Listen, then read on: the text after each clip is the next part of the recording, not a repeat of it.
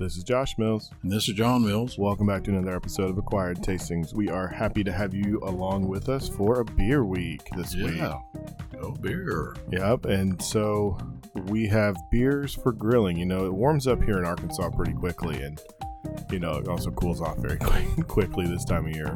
Well, 3 days ago it was 74. Yeah, and I think Today's at like 54. Yeah, so it's a roller coaster out here, but we decided to do beers that we like to do with grilling. And I think because of the season, we picked a very specific kind of style of grilling beer. Well, and you said, and you did more, but you said we had to have at least one side that was grilled. Yep, and actually all of mine are grilled. But, yeah. So, Dad, why don't you tell us what beer you're doing and what are your pairings? So I have the Sixth Glass from Boulevard Brewing in Kansas City. And sticking with that Kansas City theme, I have barbecue chips, and I have Kansas City Gates rub pork chop, and I have a secret ingredient that I'll talk about later. And my third is fudge brownies. Okay, very cool. I don't know if that's Kansas City. That could be anywhere. And then for me, I'm doing from our local brewery here, one of our local breweries here in Little Rock, Lost 40. I'm doing their Bourbon Love Honey beer, which is their Love Honey Bock that they barrel age in bourbon barrels. Awesome. They make a Love Honey that they don't barrel age. Right. It's one of their standard beers. Yeah, it's a standard go-to beer. You know, it's not real heavy at all, so it's well, we don't need to talk about it because we're not doing that beer. Hello. Getting off track already. Ooh, I'm under 2 minutes in. And for my sides, my pairings, I have a coffee rubbed New York strip steak that's grilled. I have a grilled hamburger with goat's cheese, bacon, and cooked onions, and then some Italian chicken thighs that I grilled as well. Oh, perfect. Yeah, it's gonna be real good. Lots of grilled goodness out here. Neither of us have a Traeger, so we don't do that stuff, but we've got a good old charcoal grill that we used. Yeah. But before we jump in, let's talk about the wine from last week. If I'm not mistaken, I called it a Northern Italian wine. I called it a Nebbiolo wine, and then if it's not Nebbiolo, I think it said it was like Sangiovese or something. Or Chianti. A Briardo. Barbarella. A Barbera. A Barbera, pardon me. You said you even went all the way to say, Alba Piedmont 2019. And how wrong was I? Well, old world, no, is new world. So I was very wrong. North Italy, no. Argentina, south of the equator, Malbec. Okay. Once again, I've come up short. Well, I'm not tricking you, but how many times have I blinded you on a Malbec? And I'm not, it's like, come on, Josh. And I said, couldn't it be a Malbec? Or a Shiraz? Because I didn't want to say just Malbec. And you go, well, okay, I'll put Shiraz in the third as my third. It didn't. No, anyway. I guess I just need to drink more Malbec because obviously I don't drink it enough that I can't even recognize it. We talked last week about the biodynamic days of the year. Yeah. And I don't know if you noticed on Valentine's Day about your wine, because it was not a wine day. It was not a fruit day. And I noticed... I drank beer. Oh, okay. Well, today's a fruit day, so beer won't count? Biodynamic has nothing to do with beer. Oh, okay. It has to do with wine. Okay. Well, I was going to say it's going to be a good day for beer. Any day is a good day for beer. Okay. Yeah, they don't follow any kind of calendar like that. It's more has to do with wine. But in talking about all this beer, let's get in and start drinking some of it. Okay. We're going to start with my beer. Once again, mine is the Bourbon Love Honey Bock from Lost 40 Brewing here in Little Rock, Arkansas. While Lost 40 was not the first brewery in Arkansas, especially in Little Rock, I would say it's probably one of the most popular around town. It has become very well established in the 7 years it's been open? Yeah, I think that's right. 6-7 years that it's been open, or maybe 8 years. Anyway, it's been under 10 years that they've been open, and they've come to establish themselves fairly well in the world of Little Rock beer. And this is, like I said, this is one of their small batch projects that they've done. It is a Bourbon Love Honey Bock. This is actually something that I've been saving in my beer corner for a little while, and it's such a good beer. Why don't you bring some of those beers over in this corner? Because they'll disappear. Oh, okay. If I wanted them to disappear, they would go in the fridge. Okay. But this beer it's great. The Love Honey Bock uses local honey as part of the process that they use in their beer making. And a Bock is a kind of a medium style beer. Probably the most famous Bock or the most well-known Bock out there is Shiner Bock. Yep. So it's a middle of the road amber style beer that it's very delicious. I love it because it's got a nice like little sweet tang to it. Mm-hmm.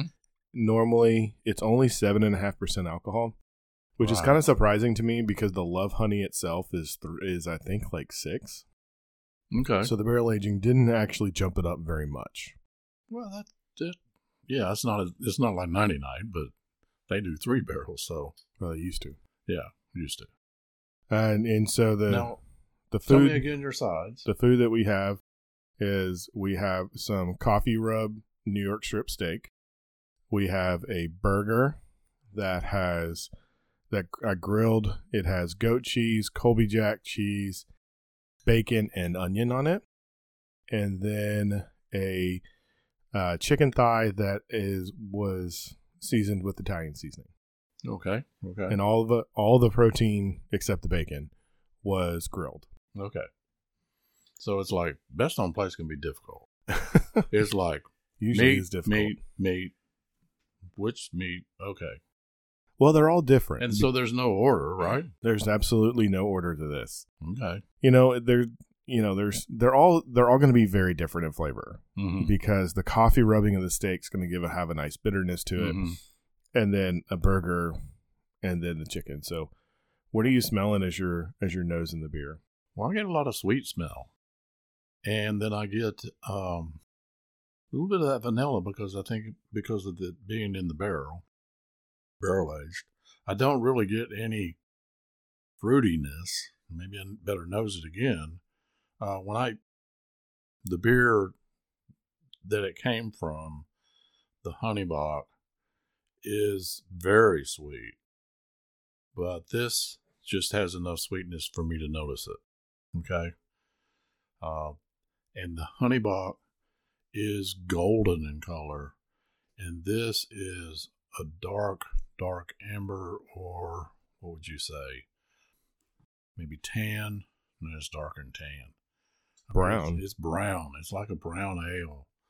It's not like the 99, which is black, because that's a stout. But yeah, there's a lot of both these beers that we're drinking are pretty dark. And I don't know what, those SR whatever numbers. Don't know what that means. But the color, the depth of color. Yeah. Now both of them have lost their head, but give it a little whirl and here it comes again. So that's good. Yeah, mine is, like I said, this is actually from last year's run, and it's been kind of aging, so it's mellowed. It's actually mellowed a little bit. Mm-hmm. The bourbon there's not a whole lot of bourbony flavor on it. You get some of that. You still get some of the honey, but it's very soft. It's like very rounded. Mm-hmm. It's not really, like the Honey Bock can be very angular, kind of harsh with its sweetness. This is very rounded, very developed, very together. Mm-hmm. And, it's a great representation of a Bock style beer, I think, or even, if you've never had a Belgian strong ale, this reminds me of a Belgian strong. You get that really depth maltiness. You have a sweetness that comes through. Mm-hmm. There's just not quite as much depth with this as a Belgian strong style beer. But it does have some bitterness on that back end. Mm-hmm. And then I just tried the coffee rub steak. And those go well very well because of that coffee bitterness, and then the bitterness of the beer, and then the sweetness, if you will, of the steak. They go really well together. Now, I'm going to have to take another drink, and my mouth dried out a little bit, so I'm thirsty again. Well, not only just the bitterness of the coffee, but when you do a coffee rub steak over an open flame and you get that fire that comes up, it actually kind of chars that coffee, that exterior, a little bit more. Mm-hmm. But it's not that bitter char like a burn. You get that nice little light bitteriness, that little bit of, I don't know how to describe char. Like fiery kind of flavor, like fire kind of flavor. Earthy. Yeah, I mean, it's hard to describe, but you get that with that coffee, and then you get the nice, you get the meat flavor coming in, because all that's on here is espresso, coffee, salt and pepper. Okay. I didn't do anything else to it besides that. So I really like, at least so far, I like this pairing because you get that play of the bitter kind of charness plus the sweetness. It's a really good beer. Yeah. Of course, I love barrel aged. Mm-hmm. Give me a barrel aged against something else, I'll pick the barrel aged. Well, not all something else's, but. Well, and it's interesting that we both picked bigger styles of beer, because a lot of people may have thought grilling beers as going to be, cooler fillers. Well, it's like I said last week. I said you can do a porter, you can do a stout, you can do a wheat. You can do anything you want to. You can do a Bud Light if you thought you had to. Right. A lot of people, that's their go-to maybe when they're grilling is a light beer. I like the smokiness of grilling to go with a bolder beer that may have its own characteristic of smoky, bitter taste to it. Yeah.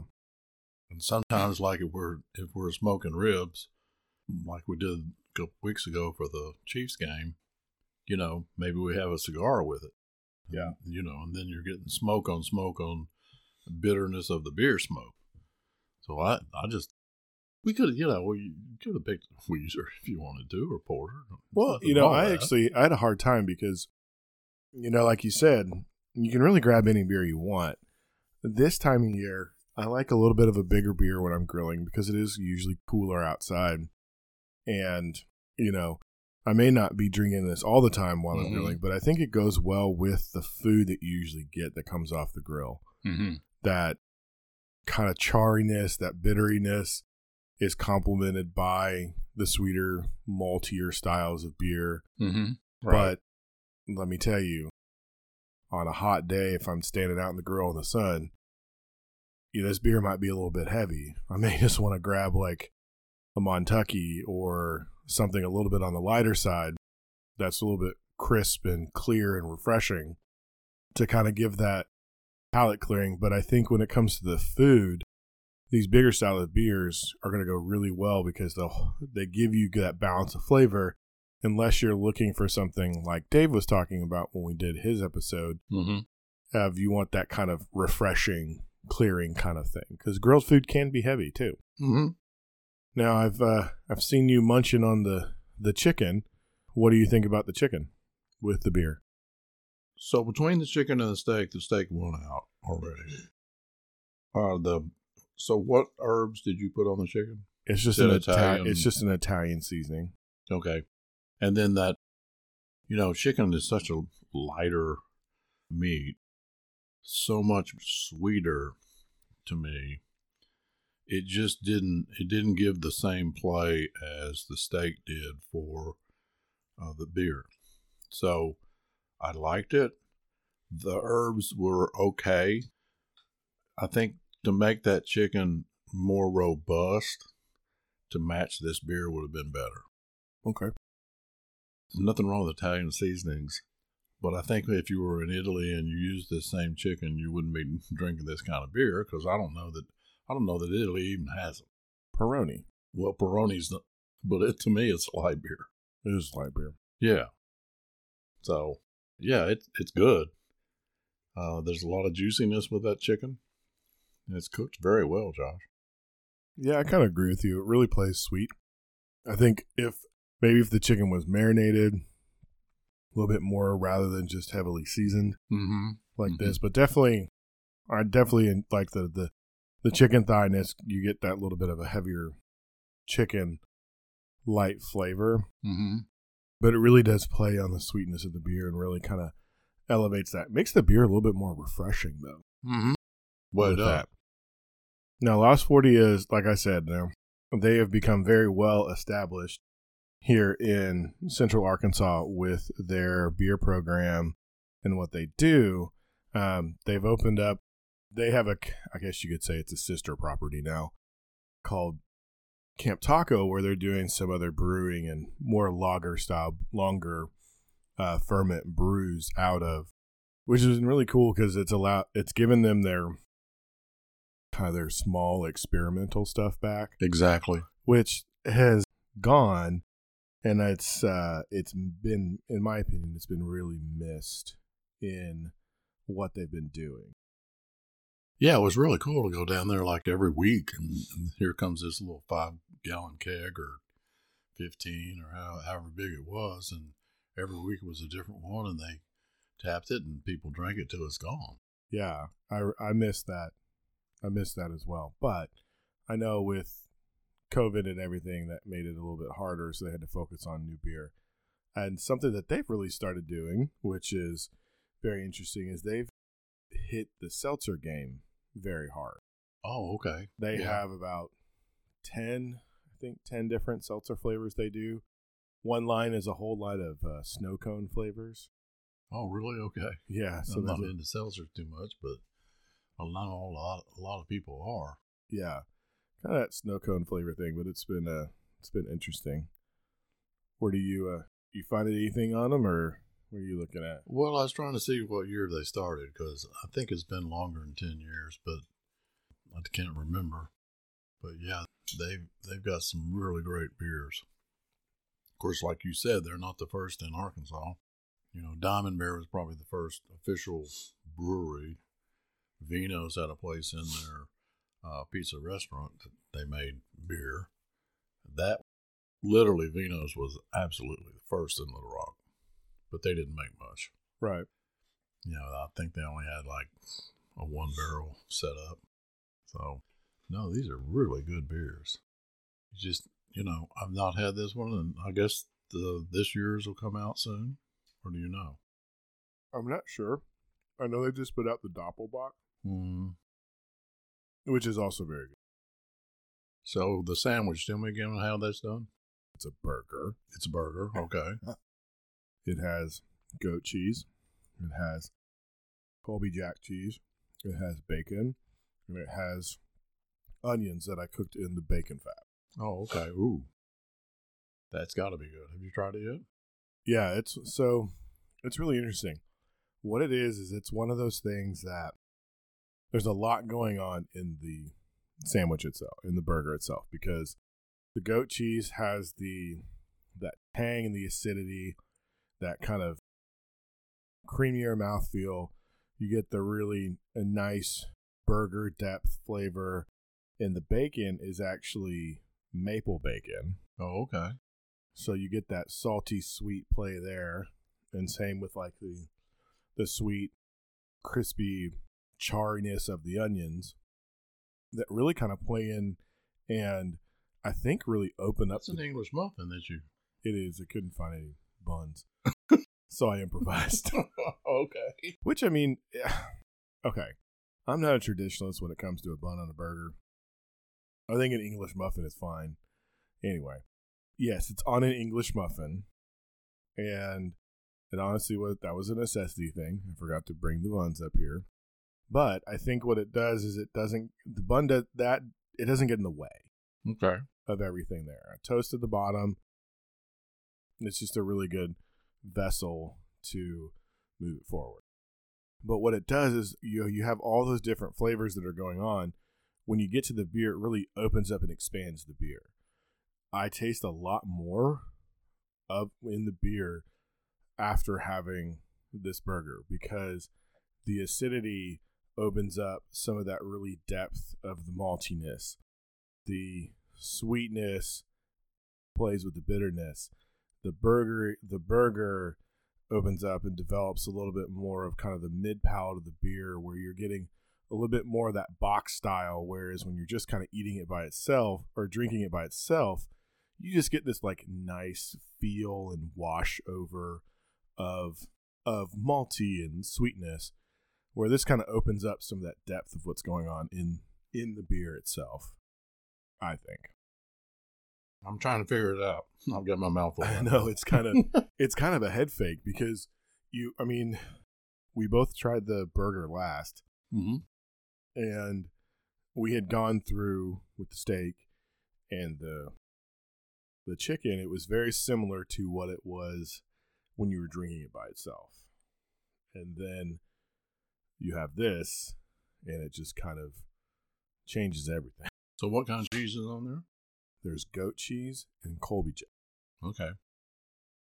So really, you got Colby Jack, goat cheese, burger, bacon, and then the muffin. Onion. Oh, there's onion. Yeah, there's no mustard on it. The muffin. Oh, English muffin. Muffin, yeah. The muffin. So the English no muffin. wonder there's just an explosion of things in my mouth, because all those different flavors, they're not really melded together. It's just that when you get one bite, if you got everything that I just listed in one bite, which I didn't on the second bite because the bacon fell off in my plate, it's hard to say what flavor is happening because we've had these other flavors, like you said. Now, how did you season the burger? Just salt and pepper? Salt, pepper, onion powder. Onion powder, okay. So all of that and the sweetness of this beer is sort of, there's some things going on like competition, because that sweetness is saying, hey, I'm sweet, and the beer and the sandwich is going, well, I don't care, I'm over here with all these flavors, take another drink, which I did. Yeah. And then it's like, okay, now I'm starting to get that barrel aging, and it's not taste of a barrel, it's the barrel. Well, okay, what's in a barrel? It's got the char of a barrel. These are whiskey barrels, right? Bourbon, yes. Bourbon. Okay, bourbon barrels. So you got that sweetness of the bourbon. I mean, there's a whole lot going on there. So that, I'm not sure, but that might be best on plate. I'm not sure. Well, I think I'm going to have to go back to that Coffee Road steak. I think one of the things that kind of wakes this beer up is the acidity that you're getting from that goat cheese. Nothing else that we've had has had much acidity to it. Okay, I heard you say acidity. I wasn't sure where you're getting it, bro. The steak and the chicken didn't really have any acidity to it, but the goat cheese has that acidity to it. The only place we're really getting kind of some acidity would be from the coffee. Okay. In the coffee rub. Okay. Steak. But I'm just like the mid palate to me of this beer is just completely changed. It starts sweet, but the sweetness fades to the outside. But right in the middle, as you're drinking it, I get that depth of malt. I get that really depth of malt that I love on a good Bock beer. Yes. And you have the like funky honey. It's not the sweetness of the honey. It's the thing that makes honey different than sugar. Yeah. And you have that just depth of flavor that comes in, almost like it's almost like there's some umaminess. Mm-hmm. There's umami that's coming through that wasn't coming through earlier. I think you're right. And it wasn't Italian. It wasn't the chicken umami. No. But it's definitely there. And I'm wanting to reach over and grab mine to see how that plays out. I'll do that later. It's going to go really well with your beer. Yeah, I think so. I mean, now, I finally looked it up, and you were right. It's been like 10 years because they Lost 40 started in Little Rock in 2014. So this December will be their 9th year. I don't see it December, but yeah. Well, no, I remember it. Okay. I remember because it had just opened and Marie had come back in town for Christmas, and we went there. Okay. So, well, I don't really have much more about this beer. Wow. We Because still got I beer don't left. Oh, you don't? I mean, I have a can that I can open. No. We got another beer. I'll take one more. I think I can already tell you what my best on plate is. And it's kind of crazy because I did not expect it at the beginning. I honestly expected... Don't jump there yet. I'm not going to say it. I expected something else to be my best on plate. Okay. As we're switching over, it's very interesting that we have, these two beers. I keep saying that, but, Boulevard was kind of our Lost 40 when we were living in Kansas City at the time, because it was around the time that they were just getting going. And I think it's kind of interesting that, we have a Lost 40 beer and a Boulevard beer. That's kind of nothing wrong with that. Our two beers. No, beer. Nothing wrong with it. It's just interesting. So coincidence. we're switching over. I see you grabbing my beer. Well, yeah, because I'm out. Okay. So thirsty. Remind everybody, my beer is the 6th glass from Boulevard Brewing in Kansas City. My sides are barbecue chips, Kansas City Gates rub on a pork chop that was grilled, and I have a secret ingredient that I'll talk about in just a minute, and I have fudge brownie. So my theme, go Chiefs, my theme was Kansas City because we loved the Chiefs. We lived in Kansas City. We didn't live in Kansas City, Mo. We didn't live in Kansas City, Kansas, but we lived in suburbs, and so the Chiefs were our team, and Kansas City was where Josh kind of grew up a little bit. The only professional football game I've ever been to was a Chiefs game. We went with Woody. Yes, and it was, and it probably still is, extremely hard to get tickets to be able to go. Especially, they said the average price of the Chiefs game. Well, it wasn't in Kansas City, but in Arizona, it's like $8,000 to go to the Super Bowl game. Yeah, that's different. So this beer is called the 6th Glass, and I'll talk about that in a minute. But Boulevard Brewing started in 1989. So it's a little older than Lost 40, and just a little bit, just a little bit. And I have these poured up in what's called the Smokestack Series glasses, and this beer is like of the Smokestack Series, and that keeps changing. I mean, you can look at a list, and it probably maybe. So it originally was a Smokestack Series, but it has moved to a year round. Yes, it has. I was going to say that because if you look at the Smokestack Series list now, you won't see it on there. But it's a year-round beer. It is a sipper.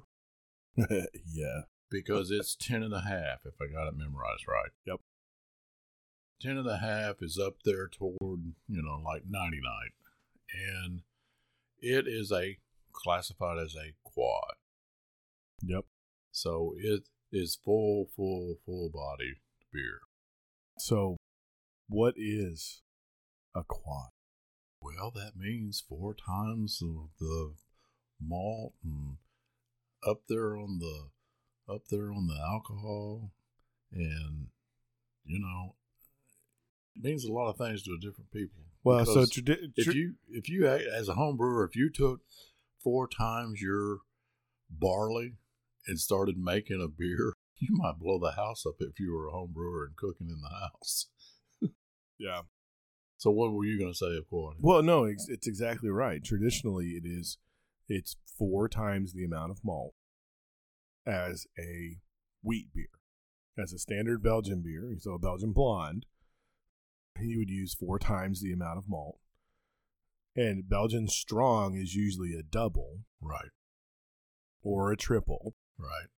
And the quad are these big, bold beers that have a lot of malt in them, which malt is your sugar, which gives you the yeast, which gives you the alcohol, which is always why these are always a bit bigger. They're special beers, traditionally. They're traditionally winter special beers. So I get and that You're absolutely correct. But I get, I don't know how to say that I really smell a Belgium yeast. But if you've had a lot of Belgium ales, you kind of realize what that might smell like. And you get these dark fruits with this beer. And you get like maybe caramel. Really got that dark caramel kind of flavor, color as well. The bitterness of the hops. I mean, I didn't look it up. It's not that high. 27 according to the bottle. Okay, thank you. So 27 is like really, really mid-range. I mean, the hopheads would go, oh, that's nothing. And, but I do, when I take my first sip of this beer, I really sense the alcohol. It's like I almost taste that zing of alcohol in it. It's definitely to me, it's definitely weighty.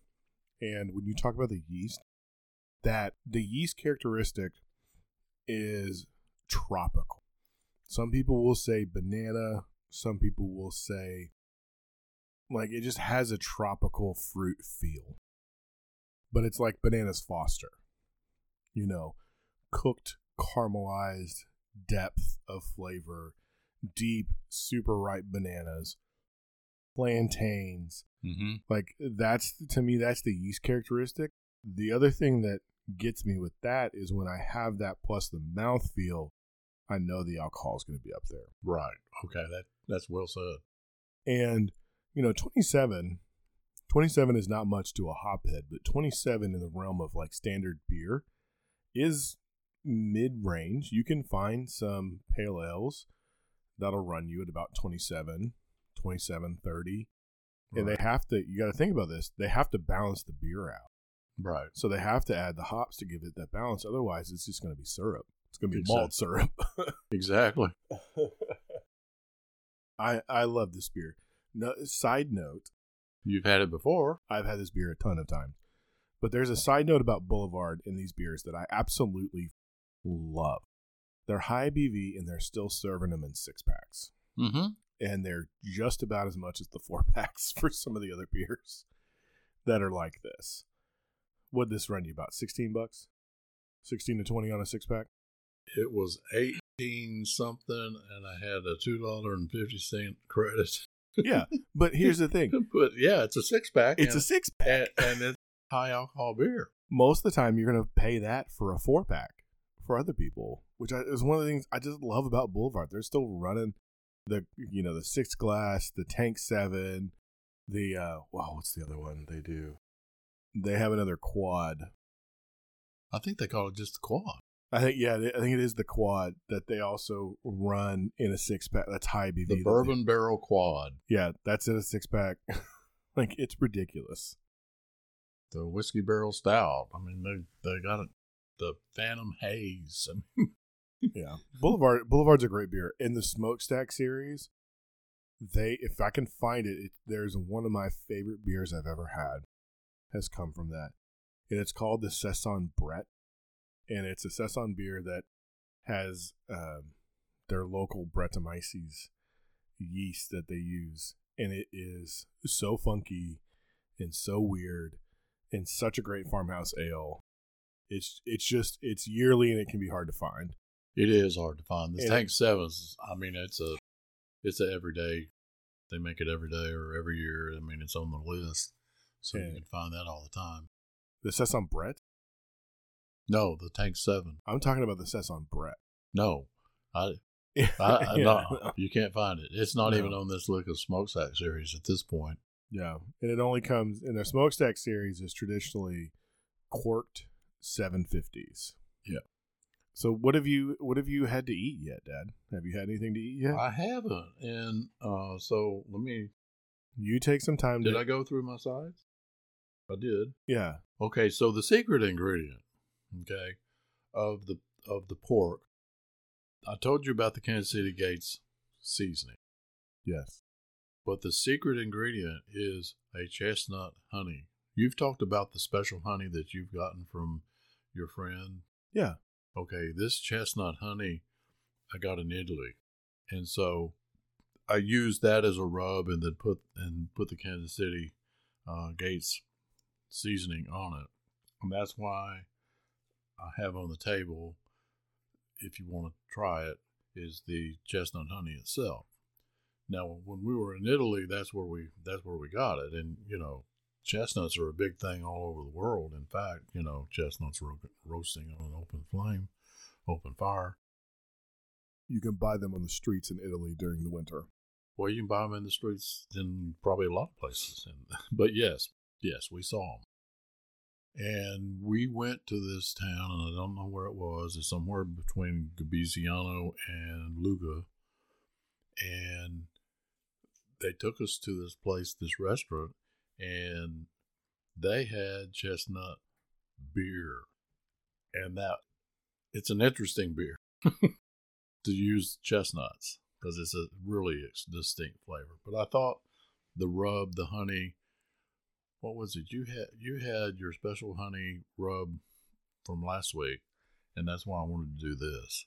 And it just gives it a special flavor on that pork. Now the label is a quite interesting label. It's like you got the sixth glass, but you've also on the I guess it's the box because it's not on my bottle, but it's like a devil. You can see their horns coming out of the S. Yeah, and it's from the Hans Christian Andersen poem.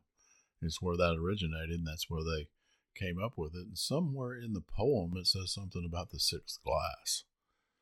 And I've got the poem in front of me, and I just, for the life of me, I can't see it. But that's where that came from, and that's a lot of history. And it's fantastic to me that these guys go into that such research to come up with how they want the label to look and how they want the beer to taste. Yeah. So speaking of taste, so I've done the chips and the pork. And I've done the pork by itself, and I've done the pork plus honey. It goes really well with the chips because the chips have a slight heat for me as a weakling. There's a slight heat to the chips that the AKA spicy. That the beer does well to calm down and kind of carry over, but it also all the barbecue flavoring goes really well with what's in the beer. The pork also goes well with the beer. With the honey, it gets a little sweet. Even though that chestnut honey has a funkiness to it because of the chestnuts. Mm-hmm. And there's not chestnuts in the honey. It's the bees pollinate a chestnut grove. Right. That's where the honey comes from. Right. That's where the pollen comes from to make the honey. And I think that's why the pork got so charred. Yeah. Yeah. But you also just get this nice, the pork has a nice light flavor to it. The Gates rub, I don't really find much of the Gates rub when I eat it. Mm-mm. But it goes well with the beer. The beer, definitely shines in both those applications of the pairing. What about you? I know I'm trying to catch you up to give you a second to where you can eat, but so the pork to me, you're right. I'm careful with the Gates rub because it can be very spicy. Yeah, it can be. And it's how I do my ribs. I use the Gates rub. And so I didn't want to overpower this pork with the Gates rub because I think it would overpower the beer. At this point, I think the beer and the pork, especially to me with that honey, they're just together. The spiciness of the pork with the little bit of Gates and the sweetness of that honey goes so well with the sweetness and the spiciness of the beer. I wonder what it would be like if you would have done like a brush sauce with Gates barbecue sauce with some honey in it, with that honey in it too. Would have kind of brushed it on, like basted it as it was cooking. It's interesting you say that because on the first side of the pork, I used the Gates rub and put it on first. Okay, and I patted it down and put a little kosher salt too. And then I put the honey on, and they globbed up Yeah. Because the honey and the Gates rub just kind of congealed each other. And I go, oh man, what happened here? And I think you're right. If so, we do our ribs and our meat dry, and this was not technically dry because it did have the honey. And the reason we've done it dry is because if you put your whatever kind of sauce you're going to use on your meat, and you put it on that flame will burn that meat. And that's what happened here with my pork, because it wants to burn that sauce up. And so that's why, I watch these guys, maybe on TV or YouTube or whatever, and they're dabbing that sauce. I like to do a dry rub, and then if I think I need sauce later, put it on the plate. Right. And that's in a smoked application. But I think with the way that this cooked, because you got a good sear on it, and then we kind of moved it to indirect heat to where it wouldn't have burned afterward. But if you would have, I think it would have been interesting to see, because that Gates spice has such a depth of flavor. Mm-hmm. The Gates sauce has such a depth of flavor, and then moving in and bringing that funky sweetness of the chestnut honey and getting some of that caramelizing without burning would be an interesting addition. I think it'd be an interesting addition to this, or doing burnt ends and having that honey on there. Okay. I think it'd be really good, because I like I said, when I eat the meat, I don't really get much of the Gates flavor. Mm-hmm. You get that kind of standard barbecue flavor. Let me go get the Gates. No. You pause. No, I don't need that. Well, and the other thing is, I personally prefer the sweeter style of barbecue sauce, because I don't like a bunch of heat. Right. But I think this beer could definitely stand up to heat.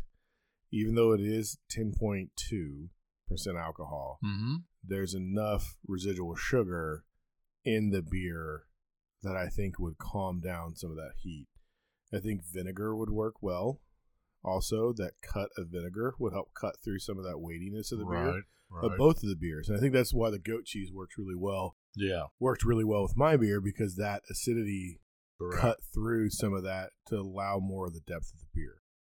So in this poem, I finally found it. Way, way, way, way down in the poem. I'll just jump to what it says. And who's the poet? Hans Christian Andersen. So that's famous right there. Okay. Cinderella. And it says way down toward the end of the poem, and it says, the sixth glass. Yes, in that sits Satan himself.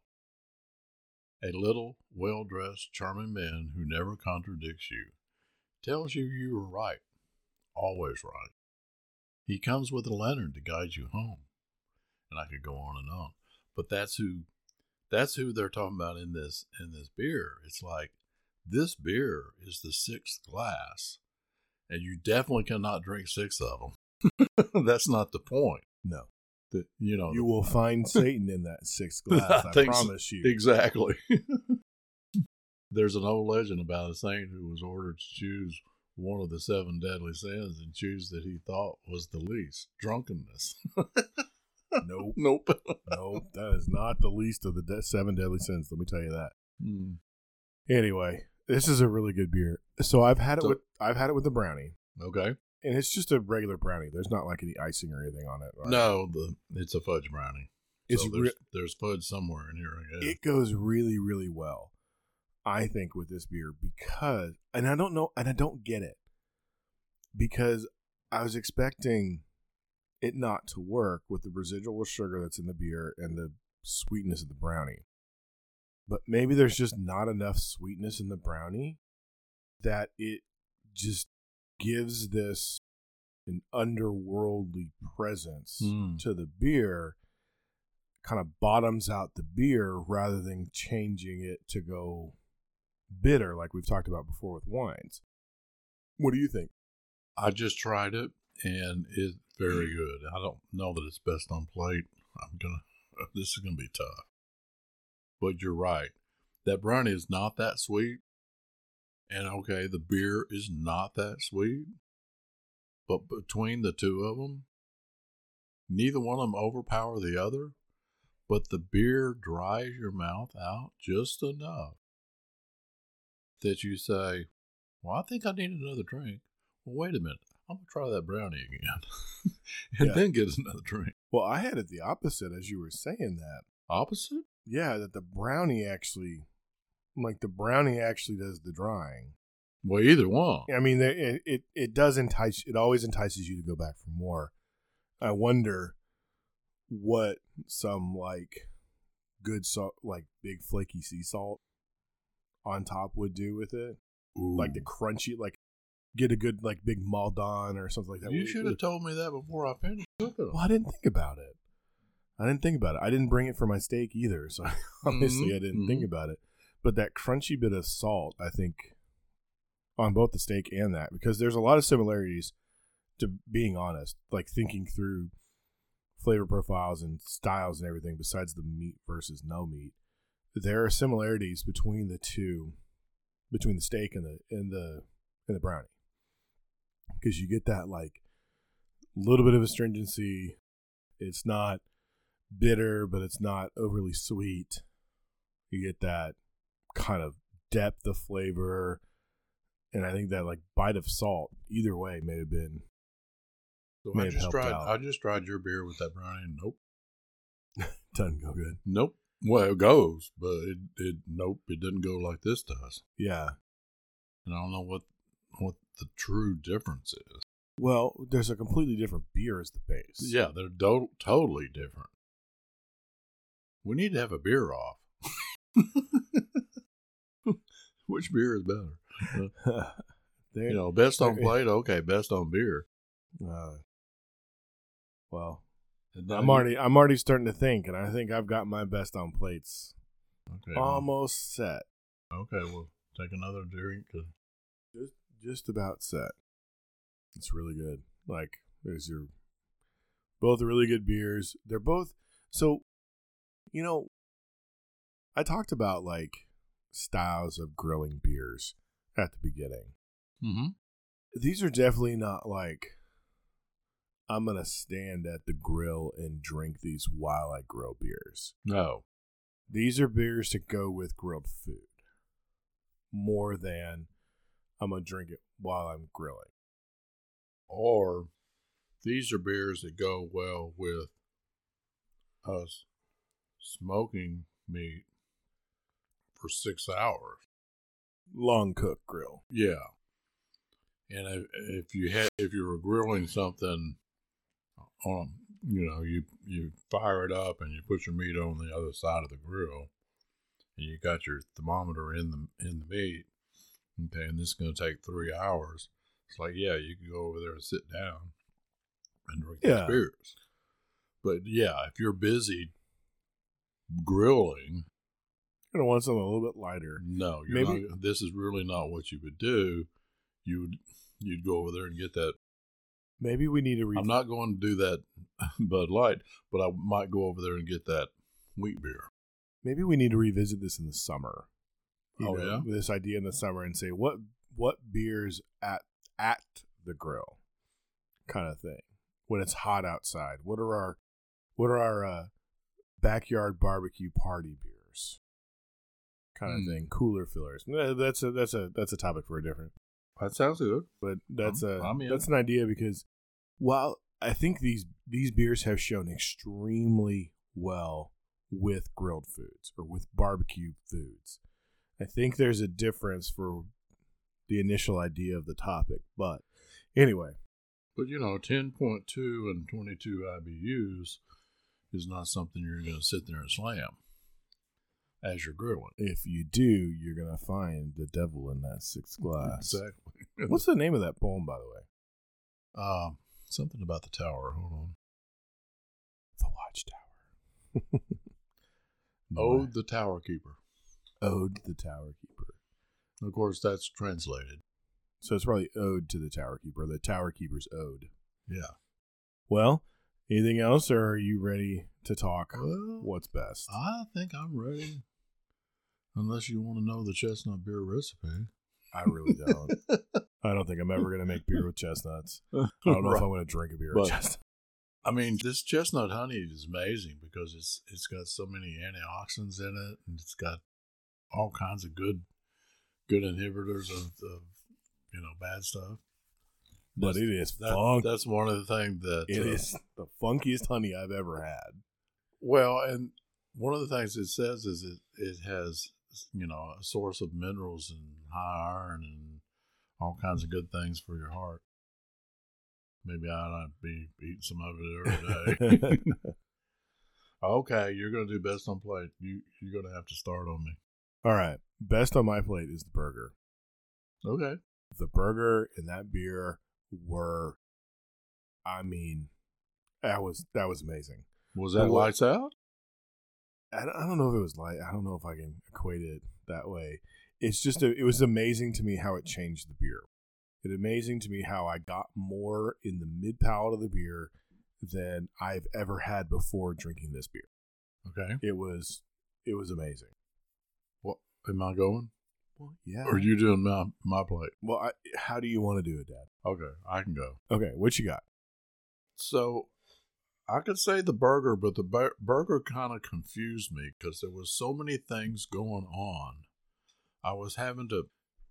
This is too much work, listeners. The engineer brain kicked in. Yeah, this is too much work for me. It's like, what went best with this beer? Was it the burger, the bacon, the onion, the well, no, that's a package. It was, but the engineering brain can't say the package. That's the problem. The plane. So for me, the best on plate with your beer was the coffee rub steak. Yeah, I didn't have to do a whole lot of dissecting. That was what I thought was going to be best. Did you really? I did. Because the that coffee poor versus chicken. this. I mean, that's a great way to do chicken. Yeah. And maybe that would have gone like with let's not go Bud Light or anything, but let's a lighter style beer. Yeah, like a wee beer. Yeah, lighter style. Or just maybe the honey bock, just a plain old honey bock. Maybe. All right, what do you got on my plate? The brownie. That brownie was so good. The way it played against the beer in an unexpected way, I thoroughly enjoyed. And I think it changed the beer just enough, which is something I really enjoy when I'm dissecting pairings. The way it played against the sweetness of the beer and added a bottom tone to the beer. And they worked the best in harmony. Okay. Together. Did you try the pork with and without the honey? I did. Chestnut honey? Uh-huh. And what happened? I liked it with the honey more than without the honey. Okay, right. But the funkiness of that honey just couldn't. It disappeared.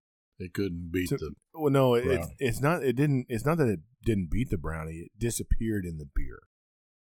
Okay, I got it. Because of that high malty sweetness, that kind of disappeared into that when I tasted the beer. So I think next time, if we do a next time, what needs to happen with that pork and the honey, there needs to be more of the gate spice to kind of go with that honey. Cause that, and maybe just slap the honey on at the end. I don't know. I was a little disappointed myself because I thought that was going to be, boom, that's best on plate. Well, then what was your best on plate? That brownie. The brownie was really good. I mean, the chips. We could do the chips with any Chips were beer. good. And I love those chips. I mean, the barbecue chips, the Kansas City style beer, to me, barbecue chips is Kansas City all over. Right. I got a footnote about Boulevard Brewing that I forgot to tell you. You may not remember this. Let's see. They started in 89. We were born in 86. We moved back to Kansas City in 92. So in 90, I'm not sure what year, they have a beer school. Yeah. I went to their beer school. And what you learn is you learn about beer, of course. You learn how to pour beer. No, you don't learn. You learn how to pour beer, okay? Down the side of the glass. Okay, big deal. But you learn how to pull the tap and to fill that beer glass. And that's something that, unless you're behind that bar, you don't really know how to do it. You think, okay, you learn how to pour down the side of the glass. Okay, I want to just halfway pull that tap, and then you get all this extra air. No, you pull the tap all the way, and you put the glass at that angle, and you learn how to do that. They never called me to work. Yeah. Because there was so many in the class. Right. I looked it up.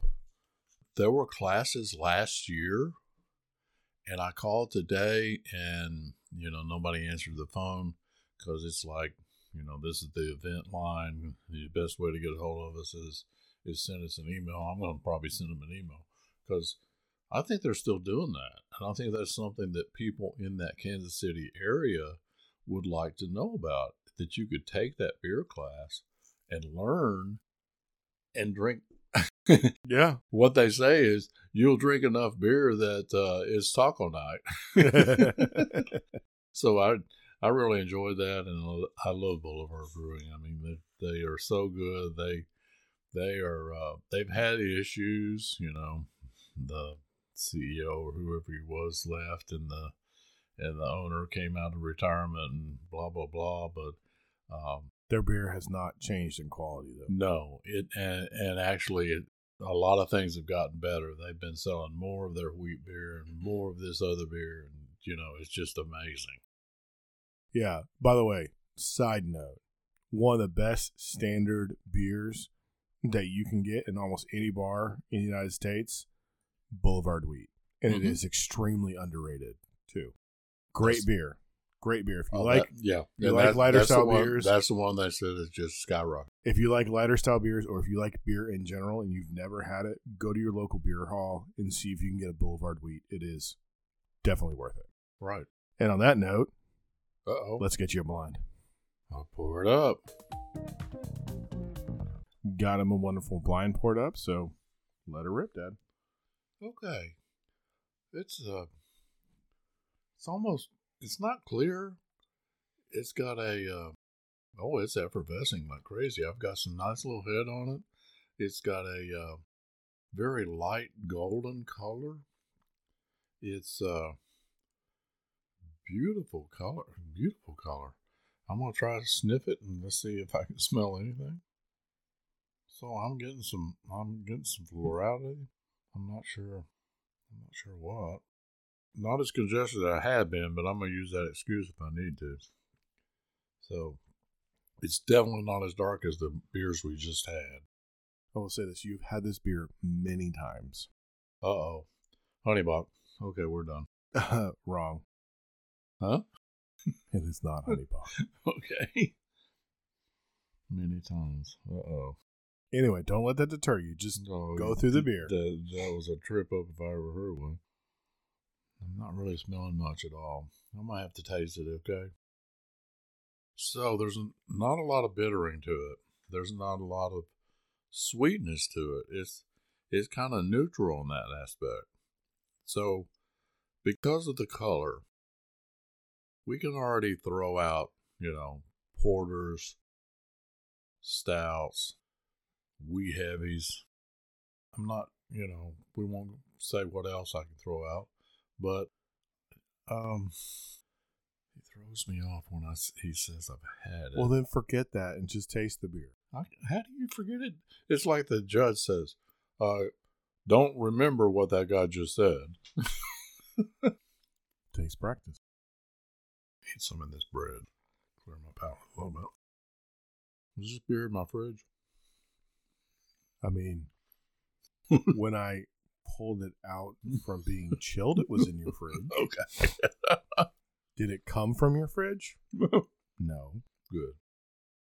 I like it. It's definitely not what we just had. Okay, but what are you tasting in it? That's the hard part. So, like I said, I've got some sweetness, but I don't have any real bittering. So, the IBUs would, let's say, the perceived IBUs would have to be low. So, I do not think it's an Indian Pale Ale. I don't think. Last night I went to the basketball game and I had a Diamond Bear Pale Ale. I don't think it's a Diamond Bear Pale Ale. So, what is that? That leaves a lot of stuff open. Well, it leaves ambers. It leaves wheats. It leaves, well, you haven't said anything about it not being a Belgian white. So, Belgian whites. Yeah. Hefeweizens. I don't think it's a white. I don't think it's a Hefeweizen. It doesn't really taste like a wheat. Okay. So we're down to amber lagers. We're down to American lagers. Yeah. Amber ales. Maybe not amber lagers, but Vienna style lagers. So it doesn't have that Vienna lager kind of taste. So I want to say that's an American lager. Let's see. What are some American lagers? Why don't you think it's an amber? Why do I think it's amber? Well, a lot about the color. Okay. A lot about, there's just not a whole lot of, like I said, there's not a lot of bitterness. There's not a lot of hoppiness, it seems like. Need to kind of think about it. It's sort of like Harps from, Guinness Land. But I don't think it's that. It's, I don't know if Harps would be classified as a lager. Yeah, it's a lager. Yeah. But I don't think we can get Harps anymore from here. It's not Lone Star. But so you're going to land that it's I'm going to say, and this is kind of crazy. Kind of a light lager. Yeah. It's not San Miguel. Okay. I'm going to say, for right or for wrong, maybe mostly wrong, I think this is a Blue Moon. Okay. Belgian white. Well, Blue Moon's Blue Moon's Belgian white. It is a Belgian white, but it's a little dark like this, I think. Okay. So that's what I think it is, John. All right. Dad has said that this is a Blue Moon, and you'll have to come back next week to find out if I have blinded him on a Blue Moon again or not. Or wrong. And Dad, what are we going to do next week? It is a liquor week. I'm thinking we need to do blended. Okay, blended. Well, wait a minute. Well, maybe we need to do smoke in the glass. No. Veto. I like blended. Let's do blended whiskeys or blended scotches. Okay. Well, I'm going to do the famous grouse. Which is okay. It kind of fits. That's a blended. Yep. And then I'm going to do from Compass Box the Artist Blend. The Artist Blend. Yep. So we're both going to be doing blended scotches next week. Yeah, that's what. Okay. All right. So I'm not sure what blended bourbons other than the one you got from Hot Springs. Well, it's been. That's not. Anyway. There. We'll have to talk about that next week. What all constitutes blended whiskey and why it's called that way. So come back next week to find out more about that and listen to us taste through the famous grouse and the Compass Box. Remember, we're out there on all the socials, Facebook, Instagram, TikTok. Please give us a like, follow, or a subscribe, whatever that platform does. If you like what we're doing, we would love to hear about it. Send us an email, acquiredtastings@gmail.com, or leave us a review and a rating on your favorite podcast platform. And we really appreciate you guys coming along. We're creeping up on 200 episodes here, Dad. 138 today. I know. We're getting there. So for all of us here at Acquired Tastings. Well, we're creeping up on 12,000 downloads. Can you imagine that? It's incredible to believe. But for all of us here at Acquired Tastings, once again, I'm Josh. Wait a minute, Josh. 12,133. Oh, my goodness. As of recording this, we have crossed the 12,000 threshold. Can you imagine it? It's hard to believe. Doo-doo. Firework. But for all of us here at Acquired Tastings, once again, I'm Josh Mills. And I'm John Mills. And we'll see you next time. Thank you and goodbye.